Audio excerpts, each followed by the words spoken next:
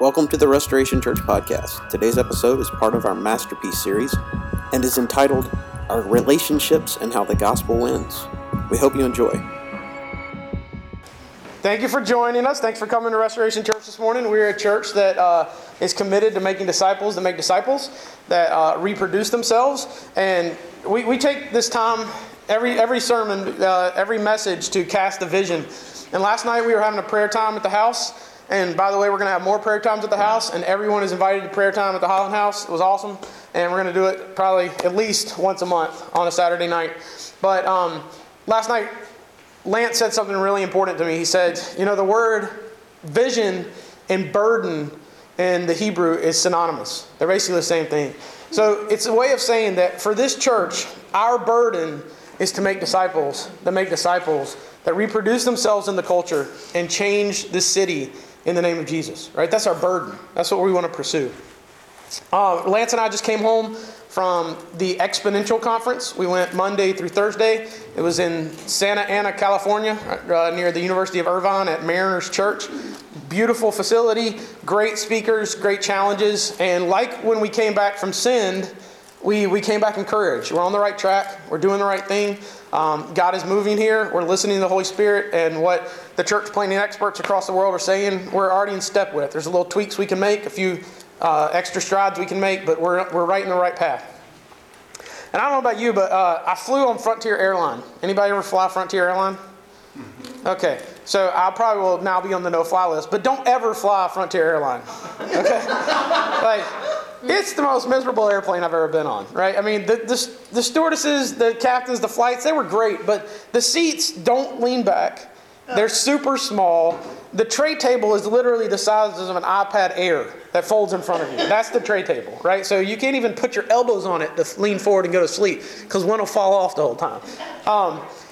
But on the way back, when I was leaving Santa Ana and going to Denver, I got lucky and the flight wasn't full, right? And it was full everywhere except for the back of the airplane. There was like an entire row by itself that some old guy took up. And then there was me and the guy sitting beside me, and the person in the center seat, or in the window seat, didn't show up.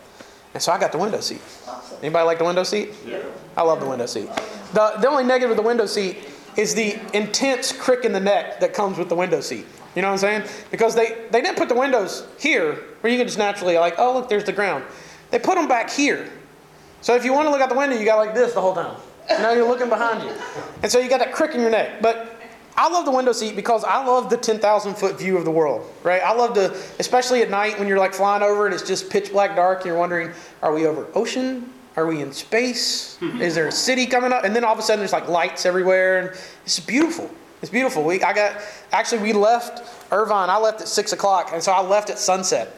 And so when we took off over the Pacific, the sun was setting and it was gorgeous. I had the window seat, right? 10,000-foot view. Today in our text, we're going to look at a 10,000-foot view of a huge chunk of Matthew. All right? We're not going to get into the nitty-gritty. We're not going to get into the verse-by-verse meat of it. But we're going to look at the big picture, the 10,000-foot view of what Jesus is saying is true about us, and is true about Him, and how He makes us like Himself. Right? What's true about us, what's true about Him, and how He makes us like Himself. So if you have your text, we're going to be in Matthew. This is going to be chapter 5, verses 17 through 39. Let's say 17 through 39. If we go a little further or we get a little less, that's fine. We'll be there. And we're going to look at this. The lens that we're going to see this text is through something that we're all familiar with, right? Everybody can say, I'm a part of this. It's called a relationship. Anybody ever had a relationship? Anybody in a relationship? Right? There are mothers, there are fathers, there are sons, there are daughters. We're all in here, right? There are any frat brothers? Anybody ever a frat brother? There you go. That's what I'm talking about. Any sorority sisters? No. Anybody ever been a teammate? A teammate? There you go. A coworker? Yeah. I mean, everybody has a relationship. And for the vast majority of the people in our congregation, in our group, we're married. So we have the husband-wife relationship, right? The first essential human relationship ever created by God, the husband-wife relationship. And what we're going to do is we're going to look at relationships and what God says about us, about Him, and how He makes us into more like Himself in the context of relationships. So that's our setup. So if we're all in relationships, has anybody been in a bad relationship? You ever had a struggle? Does anybody have a perfect relationship? Let's start with that. Anybody ever not fight? Anybody's marriage perfect? You need to come do counseling at my house because I need to learn how to be a perfect husband. So we're actually doing pre-marriage counseling for people, and I'm like, oh, y'all are going to screw each other up so bad, but it's going to be joyful, and God is so good. Lots of hope. Why are relationships hard? Why do we struggle in relationships? I would say because they're under assault all the time. Every relationship is always under assault. It's under assault externally, and it's under assault internally. Right? Externally, we can look at let's look at marriage. Marriage is constantly under assault in our culture, right? Whether it's a man and a woman, a woman and a woman, a man and a man, a man and a dog and a horse. It doesn't matter. Marriage is always under assault, right? From the culture, not only is it under assault with defining what it is, it's under assault on whether or not it's a sustainable thing, right? 55% of first-time marriages end in divorce. So our culture says that's an acceptable thing to do, is to follow that pattern. And we, living in this culture, hear this constantly, and it begins to invade our hearts, enter our minds. Maybe I want to get a divorce. This is hard. I want to get a divorce. And there are some people in here that have been affected by divorce. There are a lot of people, maybe you know someone has been affected by divorce. The culture is constantly attacking marriage. But marriage is more under attack on a regular day-to-day basis internally, in our own hearts, right?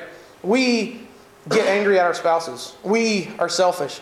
Remember last week we looked and talked about the difference between religion and Jesus. And one of the religion questions, are we trapped in the snare of religion, was, who's the worst enemy of your relationships? And the answer is me, right? I am the worst enemy of my relationships. My selfishness, my pride, my needs, my wants, my desires, my anger, my bitterness. That's what's the worst part, the worst enemy in my relationships. But ultimately, the reason relationships are hard, the reason we struggle both in relationships with humans and with God, is our hearts are broken. Our hearts are broken. The root of who we are, the core of who we are, is rotten. It's affected by sin, and we're fallen. But there's good news. There's good news. That's the problem. Our hearts are broken. The good news is there's a hope for the broken relationships because there's a hope for our broken hearts. There's a hope for us. There's a hope for the root. The Bible has something to say about it. Matthew 5, 17 through 39. That's where we're going to be, okay? And what it's going to teach us is that there is a redeemer of relationships because there's a redeemer of the heart. And as God redeems our heart, He makes a way for us to, one, be restored in a relationship with Him, and then restored in a relationship with others. And that's kind of one of our catchphrases at this church, right? Intimacy with God, intimacy with others. As we grow closer to Christ, we go closer to the body. As we grow closer to the body, we see Christ moving in our lives and grow closer to Him. The Savior of our marriages, of our friendships, of our work relationships, of all these things, there is a Messiah. There is a Savior that has come. His name is Jesus, and He's a gardener. He's a great gardener. Right? We'll talk about what that means. So Matthew 5, 17 through 20. Let's chew on that for a little bit. Remember, 10,000-foot view. We're going to look at this. Do not think that I have come to abolish the law or the prophets. I have not come to abolish them, but to fulfill them. For truly I say to you, until heaven and earth pass away, not an iota, not a dot will pass from the law until it is all accomplished. Therefore, whoever relaxes one of the least of these commandments and teaches others to do the same will be called least in the kingdom of heaven. But whoever does them and teaches them will be called great in the kingdom of heaven. For I tell you, unless your righteousness exceeds that of the scribes and the Pharisees, you will never enter the kingdom of heaven. What is the law and the prophets? Jesus said, I do not think that I've come to abolish the law, but I've come to fulfill the law and the prophets. What is that? It's the Old Testament. And what is the Old Testament a book about? The coming Messiah. From start to end, there's a sin problem, and we fall, and then God promises restoration of relationships, right? I will send the seed, there will be enmity between you and the seed. He's talking to Satan, and he will crush your head, and you will bruise his heel. And there's that promise of the gospel, the proto-evangelium. Is that what it's called? Did I say it right? Yeah, proto-evangelium. And so the first gospel in there telling us that there's going to be a Savior coming. And then from that point on in the history of the book, we see here's the effects of sin, and I'm going to send you a Savior. And then we start to see in the history parts of the Old Testament, we start to see men risen up to be examined. Is this the Messiah? Is this the Savior? And then they fall in sin. Nope, not him. Is this the Messiah? Nope, they fall in sin. And they go through the entire thing, and you see the prophets coming in saying, I'm going to restore you, Israel. I'm going to do something for you. I'm going to bring you back to me. I'm going to send Messiah, the Anointed One. And the Anointed One is going to redeem you, not just as a nation, but redeem you as an individual. It's going to give you a new heart. I'm going to put my Spirit in you. You're going to walk in my commandments. And that's the hope of the Messiah, right? So when Jesus says he has come to fulfill the law and the prophets, he's saying, I am the Messiah. That's basically what he said in a cool Jewish way, that a first century Jew listening to his sermon, when he says, I have not come to abolish the law, but to fulfill it, he's saying, I'm the Messiah. So if Jesus ever said, if you have a Jewish friend that says, Jesus never said he was God. He never said he was Messiah. No, he did. Right there. He said he's Messiah. He came to fulfill the law and the prophets. But he's not just going to be the Messiah. He's going to be the holy, perfect Messiah. Right? He'll be more than just a Savior. He'll be the true Savior that can save the soul, save the heart. He references the Mosaic Law when he states that not a single law will be overlooked or relaxed. You know what an iota is? Yeah. It's a cool Southern term, right? It's like I got a little iota. You know, it's like little Southern people say it a lot. But iota is the smallest letter in the Greek alphabet, and basically what it looks like is an apostrophe, right? If you're looking at Greek words and you see this little nick somewhere in there, it's the word the letter for iota. It's the smallest one. It's like a little pinprick in the text, and Jesus is saying not even an apostrophe is going to be neglected by me. I'm going to hit it all. I'm going to dot all my I's. I'm going to cross all the T's. I'm going to keep the law perfectly. I'm going to fulfill the law and the prophets, and I will be the perfect holy Messiah. And because I will fulfill that role, my righteousness will do what? Surpass that of the scribes and the Pharisees. Right? Because what did the scribes and the Pharisees do? They kept the law. Right? And then they made more laws that they could break. And they made more laws that would interpret the laws that they had just created. So they were constantly trying to create their own righteousness by their ability to keep law. And Jesus is saying, you can't do that. But not a single iota will pass before I've completed and fulfilled the law. I am Messiah. I am the perfect Messiah. And not only am I Messiah, I am the Redeemer of your broken hearts. I've come to save you. I've come to keep the law for you so that my righteousness can be your righteousness and you can be with me in a restored relationship. So what does that mean? That means that there are no self-help books. There's no 10-step programs. There's no religious rules. There's nothing that can save us or restore us like Jesus Messiah. Only Him. There's no counselor, no biblical or non-biblical, that can change our hearts or mend our broken relationships like Jesus can. Because He's the Anointed One. He's the promised one that comes to mend our hearts. He will restore us to God. He will restore us to one another. And that is our hope. But how will He do it? How will He do it? By mending our broken hearts. By taking out our sinful hearts and giving us a new heart. Now, I know what you're thinking. Stop saying heart. It's so annoying. It's such a Christianese term. We're going to define it, so just hang with me. Just keep thinking about the four-chambered muscle. I mean, it's not really four-chambered muscle, but just the inner man. Just think about that, okay?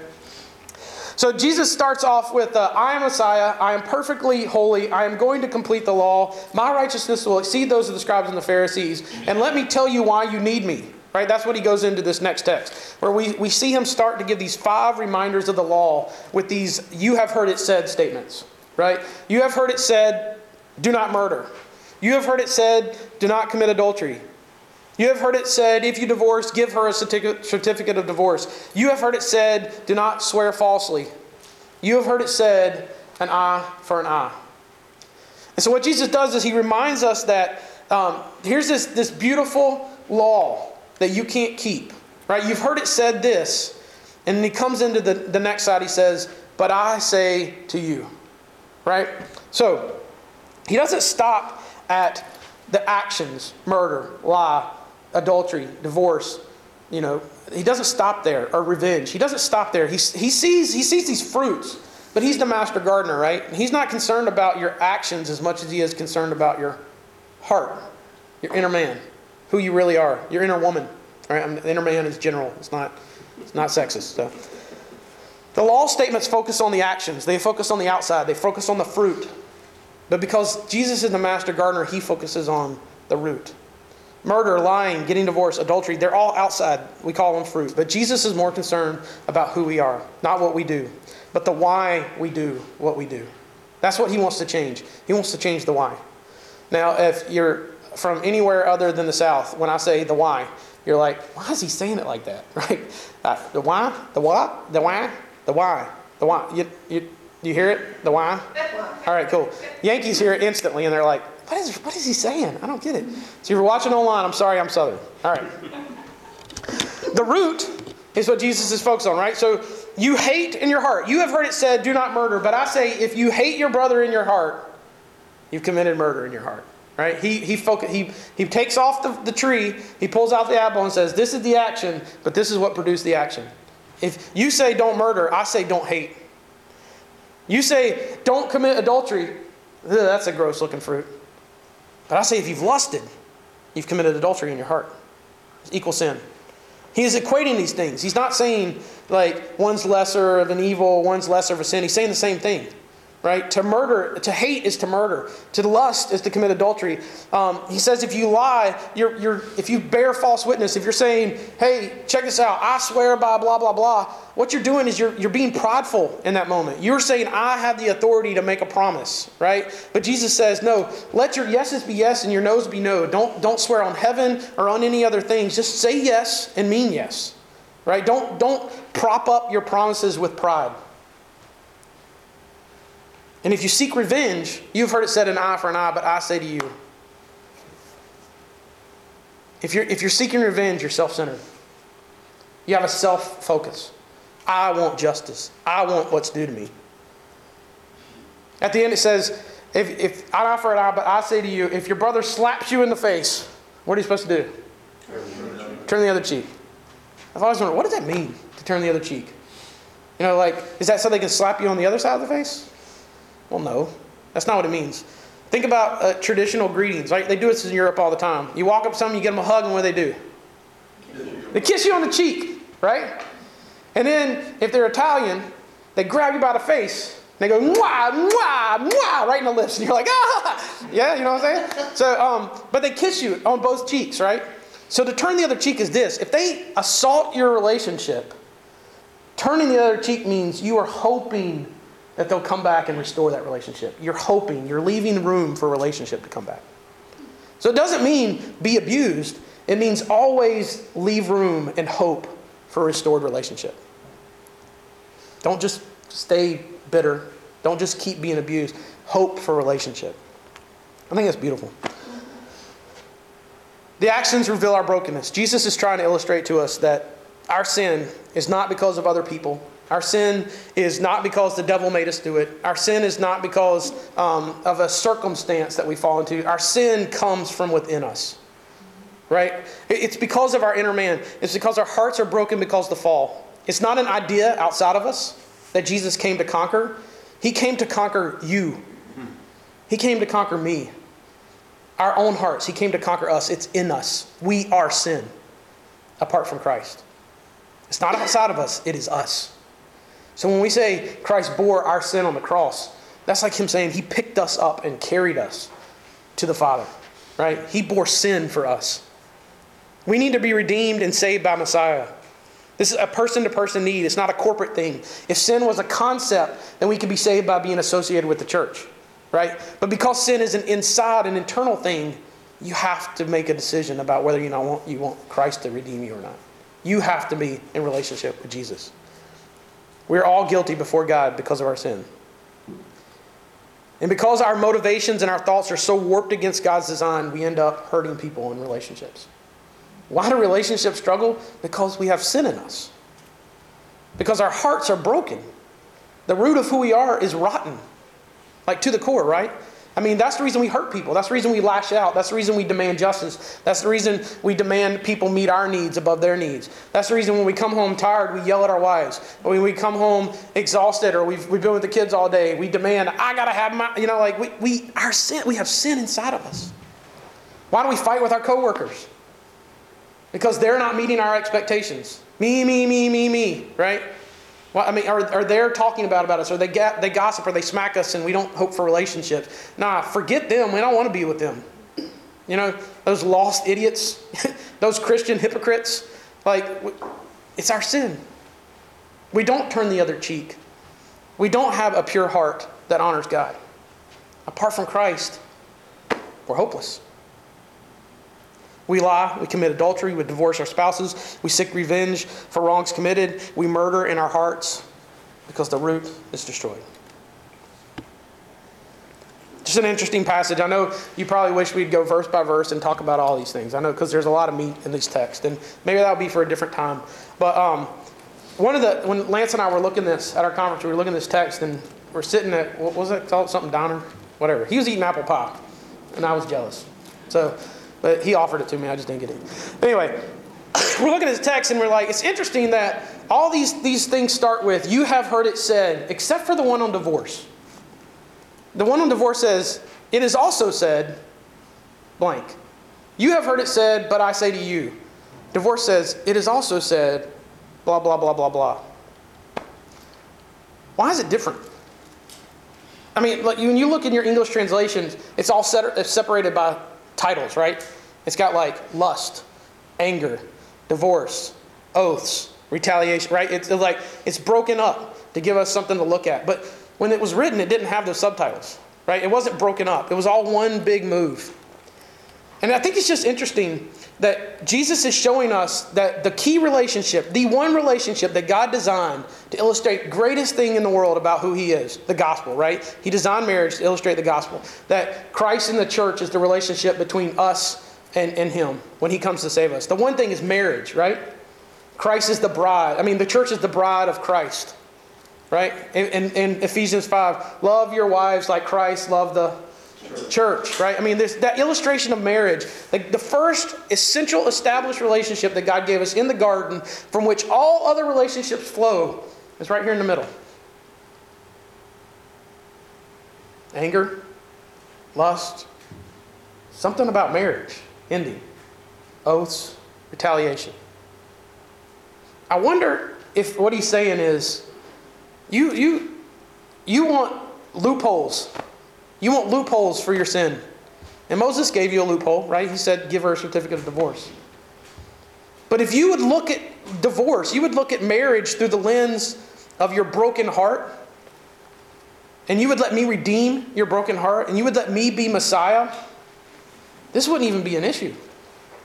Right? If you didn't lust, if you weren't angry and murder in your heart, you wouldn't seek divorce. If you kept your word, if you kept your oaths, you didn't swear by a bunch of things, but if your yeses were yes and your noes were no and you kept your oaths, don't you remember you made a covenant to me in marriage? If you kept that, if you were able to, if your heart was pure enough, if it was redeemed, if the root was good, the fruit would change, divorce wouldn't even be an issue. But it is. This major relationship, the one established relationship that God uses to illustrate his love for us, marriage, under attack constantly. In our culture, even in that culture, under attack.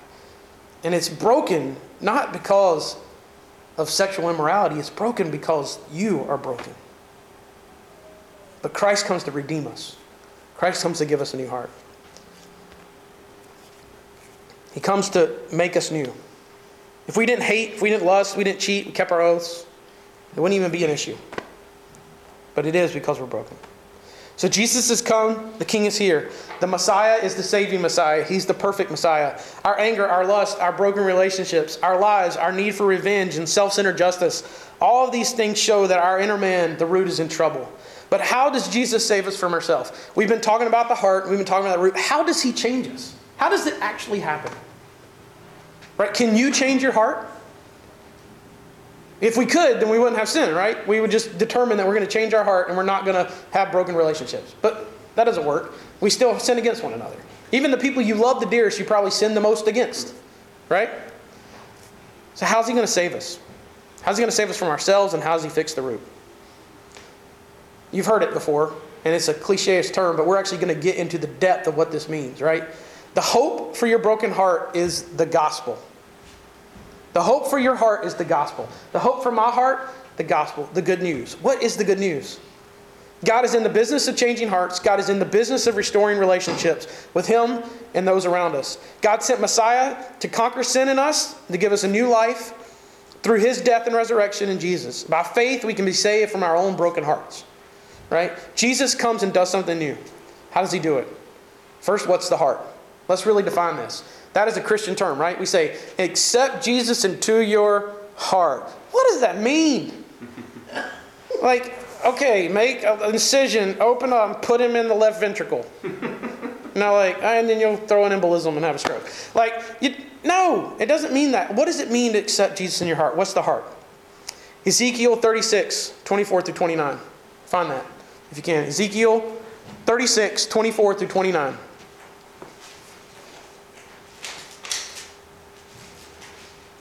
I will take you from the nations and gather you all the countries and bring you into your own land. I'll gather you from all the countries and bring you in your own land. I will sprinkle clean water on you, and you shall be clean from all your uncleanliness. And from all of your idols I will cleanse you. I will give you a new heart. A new spirit I will put in you. And I will remove the heart of stone from your flesh and give you a heart of flesh. Remove the broken, rotten root and give you a root that produces life. And I will put my spirit not around you, not beside you. I will put my spirit within you and cause you to walk in my statutes and to be careful to obey my rules. You shall dwell in the land that I gave your fathers, and you shall be my people, and I will be your God. I will deliver you from all of your uncleanness. Your uncleanness. What is the heart? The heart is the will. The heart is the mind. The heart is our motivations and our thoughts. That's our heart. So what does Jesus come to redeem? He comes to redeem our will, our passions, our motivations, our inner man. He comes to redeem everything about us that which we flows everything out, right? In biblical counseling, we have this tree model, and we say, okay, there's a tree, and here's all your fruit. These are your actions, your words, your behaviors. They're all out here. This is what you see on the outside. And then down at the bottom is a big old heart, and the heart is your motivations and your thoughts and your beliefs, right? Jesus doesn't, when Jesus comes into our life and gives us a new heart, he gives us new motivations, new thoughts, new beliefs. He redeems our minds. He redeems our will. The idea of the heart is not our emotions, right? In Hebrew, the emotions is your gut.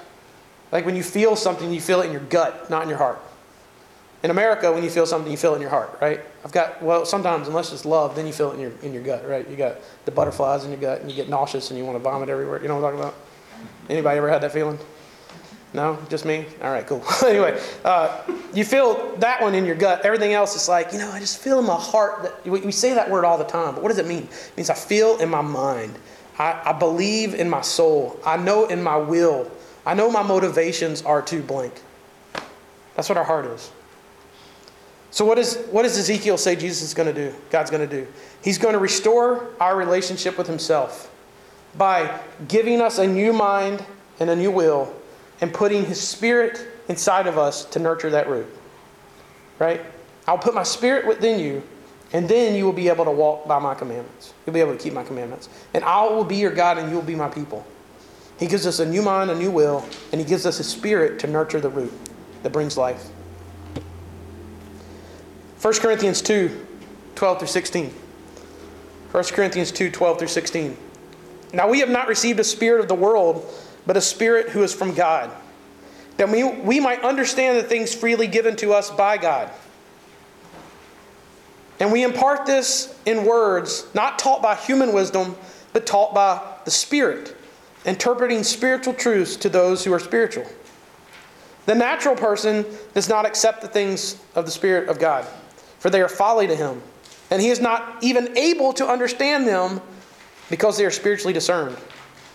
The spiritual person, on the other hand, judges all things, but is himself not to be judged by anyone. For who has understood the mind of the Lord so as to instruct him? But we have the mind of Christ. This is what it means for Jesus to be your Messiah. Right here, this is it. You believe that he has laid down his life to redeem your soul through his sacrifice and his resurrection. He puts his spirit inside of you and changes your mind and your will and lets you learn to spiritually discern things, to walk in his statutes, to not be controlled by lust and anger and pride and selfishness and self-deceit. The carnal man, the person without the Spirit, has no other option. In Christ, when the Spirit comes into us and he gives us a new mind and a will, we have the ability to not be controlled by lust and anger and desire and pride and selfishness, right? So what does that look like for us? Our hope in our relationships is the gospel. Our hope in everything is the gospel, the gift of a changed mind and a will to align with the Spirit of God who is in us. Our relationships are falling apart. If our marriages are in trouble, if we're contemplating ending a friendship or a marriage or whatever relationship, it might not be because of the other person. It might be because we're refusing to let the gospel win. It might be because in our own lives we're refusing to let the gospel change our mind, change our will, and act like Christ acted towards us. It might be because we're clinging on to our old flesh, our brokenness, instead of living in a new heart and walking by the Spirit. When the gospel wins, there's a new root. When there's a new root, there's gospel fruit. Love, joy, peace, patience, kindness, gentleness, self-control. When the gospel wins, that's what flows out. When we hold on to our flesh, pride, anger, judgment, revenge, justice, our justice.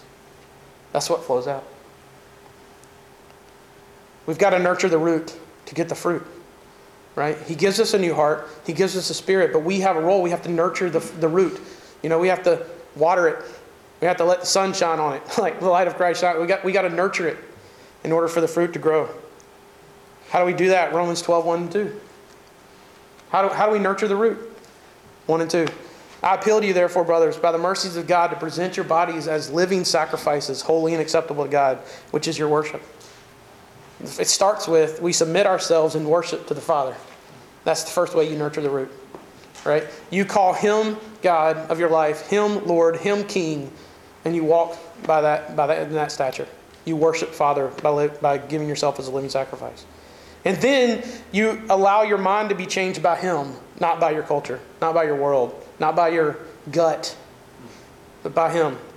Do not be conformed to this world, but be transformed by the renewal of your mind. What's another way to say that? Your heart.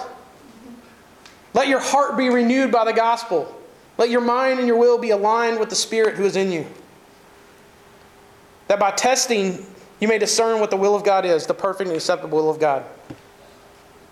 We nurture the root by submitting our lives to Jesus as a living sacrifice, which is our act of worship, and by seeking to renew our hearts in God's Word and by His Spirit. We agree with the Spirit of God to change our will and to align with God's will, to be about the Father's business, right? The prayer of the person walking in the Spirit is, your kingdom come, your will be done, right? Not my will be done, my kingdom grow. But that's the heart of the one who's got a new root. Your kingdom come, your will be done. It's a KOG mindset, right? A lot of you in here, you've got a KOG mindset. That's evidence of the new root. You don't have a KOG. The carnal man, the fleshly man, doesn't have KOG mindset. It's impossible. It's folly. It's foolishness. We submit ourselves to the Spirit and we change our mind through prayer, right? Prayer is not necessarily about telling God what we want. It's about God changing our hearts, right? It's us talking with Him long enough for His Spirit to get us in line with His will, right? I mean, the more we pray, the more we realize that we lay down our sin before Him and we end up doing more confession than we do asking. And then the more that we're in relationship with Him in our prayers, the more our hearts align with His will for this world. And then we do crazy things. We love in crazy ways. We forgive in crazy ways, right? Because our God is a crazy God who stepped out of holiness into the muck of this world to rescue us. That's craziness. And when the Holy Spirit changes our hearts and we pray and we walk with Him in prayer and relationship, He changes us and aligns us with that will. And then we live crazy. It's a beautiful craziness. Anybody like beautiful crazy? Yeah. I don't like ugly crazy. I dealt with ugly crazy yesterday. That was weird. But I like beautiful crazy. Right? I mean, where it doesn't make sense to the world. Why you would love someone who's hurt you like that. Why you would forgive someone who sinned against you in such a way. Why you would even turn your other cheek, leaving room for a relationship to be restored. That doesn't make any sense. Walk away from them. All they're going to do is keep abusing you. Right? That's what the world says to us. Get yours. Take them to court. Sue them. Christ is like, no, man, forgive them. Turn the other cheek. Make room for a relationship. Move towards them in the gospel. You can't do that with your brokenness, but you can do that with the new root that you nurture in prayer and by letting your mind and your heart be renewed in the gospel. Our hearts, our mind, our will are changed by the gospel of Jesus by grace through faith, not by works. It's not by us that we do this. We nurture what Christ is doing in us. Right? We can't will ourselves through reading enough scripture to have a new heart. You can't will yourself by doing enough mission trips to have a new heart. It is by grace through faith that we get a new heart. And then our walking with Christ in prayer and through His Word and through relationship with the body of Christ is just nurturing what God is doing. Right? It's adding a little water, adding a little sunshine, letting it work. We're not fighting it, we're submitting to it. That's what prayer and scripture study and fellowship and worship do. They just add to what Christ is doing. We can't change our heart by doing that. Christ has got to do it. So let's imagine what that looks like. All right? Imagine what it looks like if the gospel wins. What if the gospel won in your marriage today? Like, anybody get in a fight before they came to church this morning? That happens a lot. Right? I mean, like, what would it mean if we didn't hold on to that something that was aggravating us in our depth, right? If we didn't go to the bathroom or to the bedroom and just like grumbled under our breath and then turn around, oh, nothing, honey, I'm good. You know, what if we didn't let bitterness control our relationship, and therefore we didn't hate in our heart and murder our spouse in our heart, but we turn the other cheek and we move towards them in forgiveness. And forgiveness is not like, oh, I forgive you. If forgiveness is a choice to not bring something up against somebody again. It's a choice to forget. Right? That's what God says. I remove your sins from you. As far as the east is from the west. I choose not to hold them against you. That's what God says. That's the demonstration of forgiveness. How would that restore your marriage? If you just let God help you turn the cheek today. What if the gospel wins in your friendships? What if you didn't let anger allow you to keep from being around people who have hurt you? What if instead you heap coals on their head by loving them? Like, what if you move towards them and let God convict them? And let God change their heart, but you didn't just be like, forget you, I'm out of here. But the gospel won in your friendships. So therefore, when somebody gossiped about you or stabbed you in the back, their mind could be blown by the way you keep coming back and loving them and serving them and giving to them and praying for them and encouraging them. And all the time, they got the knife in their hand. Turn the other cheek. Hope for relationship. What about with your kids? Maybe instead of seeking justice for wrongs committed against you, right? You move towards them. Right? And instead of go to your room, it's come here, let's talk about this. Right? How would that change our relationships with our kids? What about at work? What if you let God's will and love compel you to keep working in an environment that's not gospel-centered? Because the gospel has won and given you a new heart, and therefore your mind and your will are kingdom-focused now. So you don't go to work to be happy. You go to work for the king. You might draw a paycheck, wonderful, but you go to work for the king, for the kingdom. So you can do anything for 8 hours a day, right? That's what I tell myself every time I go to EMS. I can do anything for 24 hours. I can work with anybody. I can deal with any patient. It's just 24 hours, and I'm going home. But I go there for the king, right? I don't do it all the time, so I'm not going to try to sound righteous or anything. Sometimes I go for myself, and I'm miserable the whole time, and people around me are miserable. But if the gospel wins in my heart, and I walk in prayer, and I let God renew my mind and my will, then my eyes open up, and I start to see my coworkers differently. Not as enemies that are competing for promotions, not as enemies who are out to get me in trouble with my boss or to backstab me or to undercut me, but as people that the king wants to restore and redeem. So then my eyes open up. Relationships change, service changes, crazy love happens,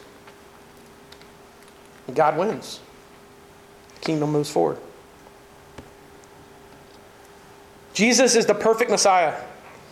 He's come to give us a new mind and a new will by replacing the dead root with a new root and His Spirit to nurture it.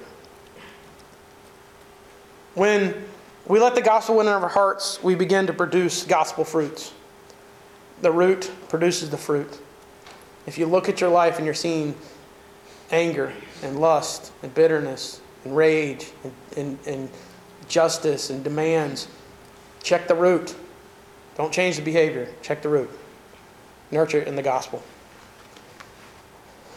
When the gospel produces when it produces gospel fruits, our relationships with friends, family, and coworkers and spouses are more satisfying and God glorifying. But I'm sure you can hear, like, okay, marriages, coworkers, children, friends and family.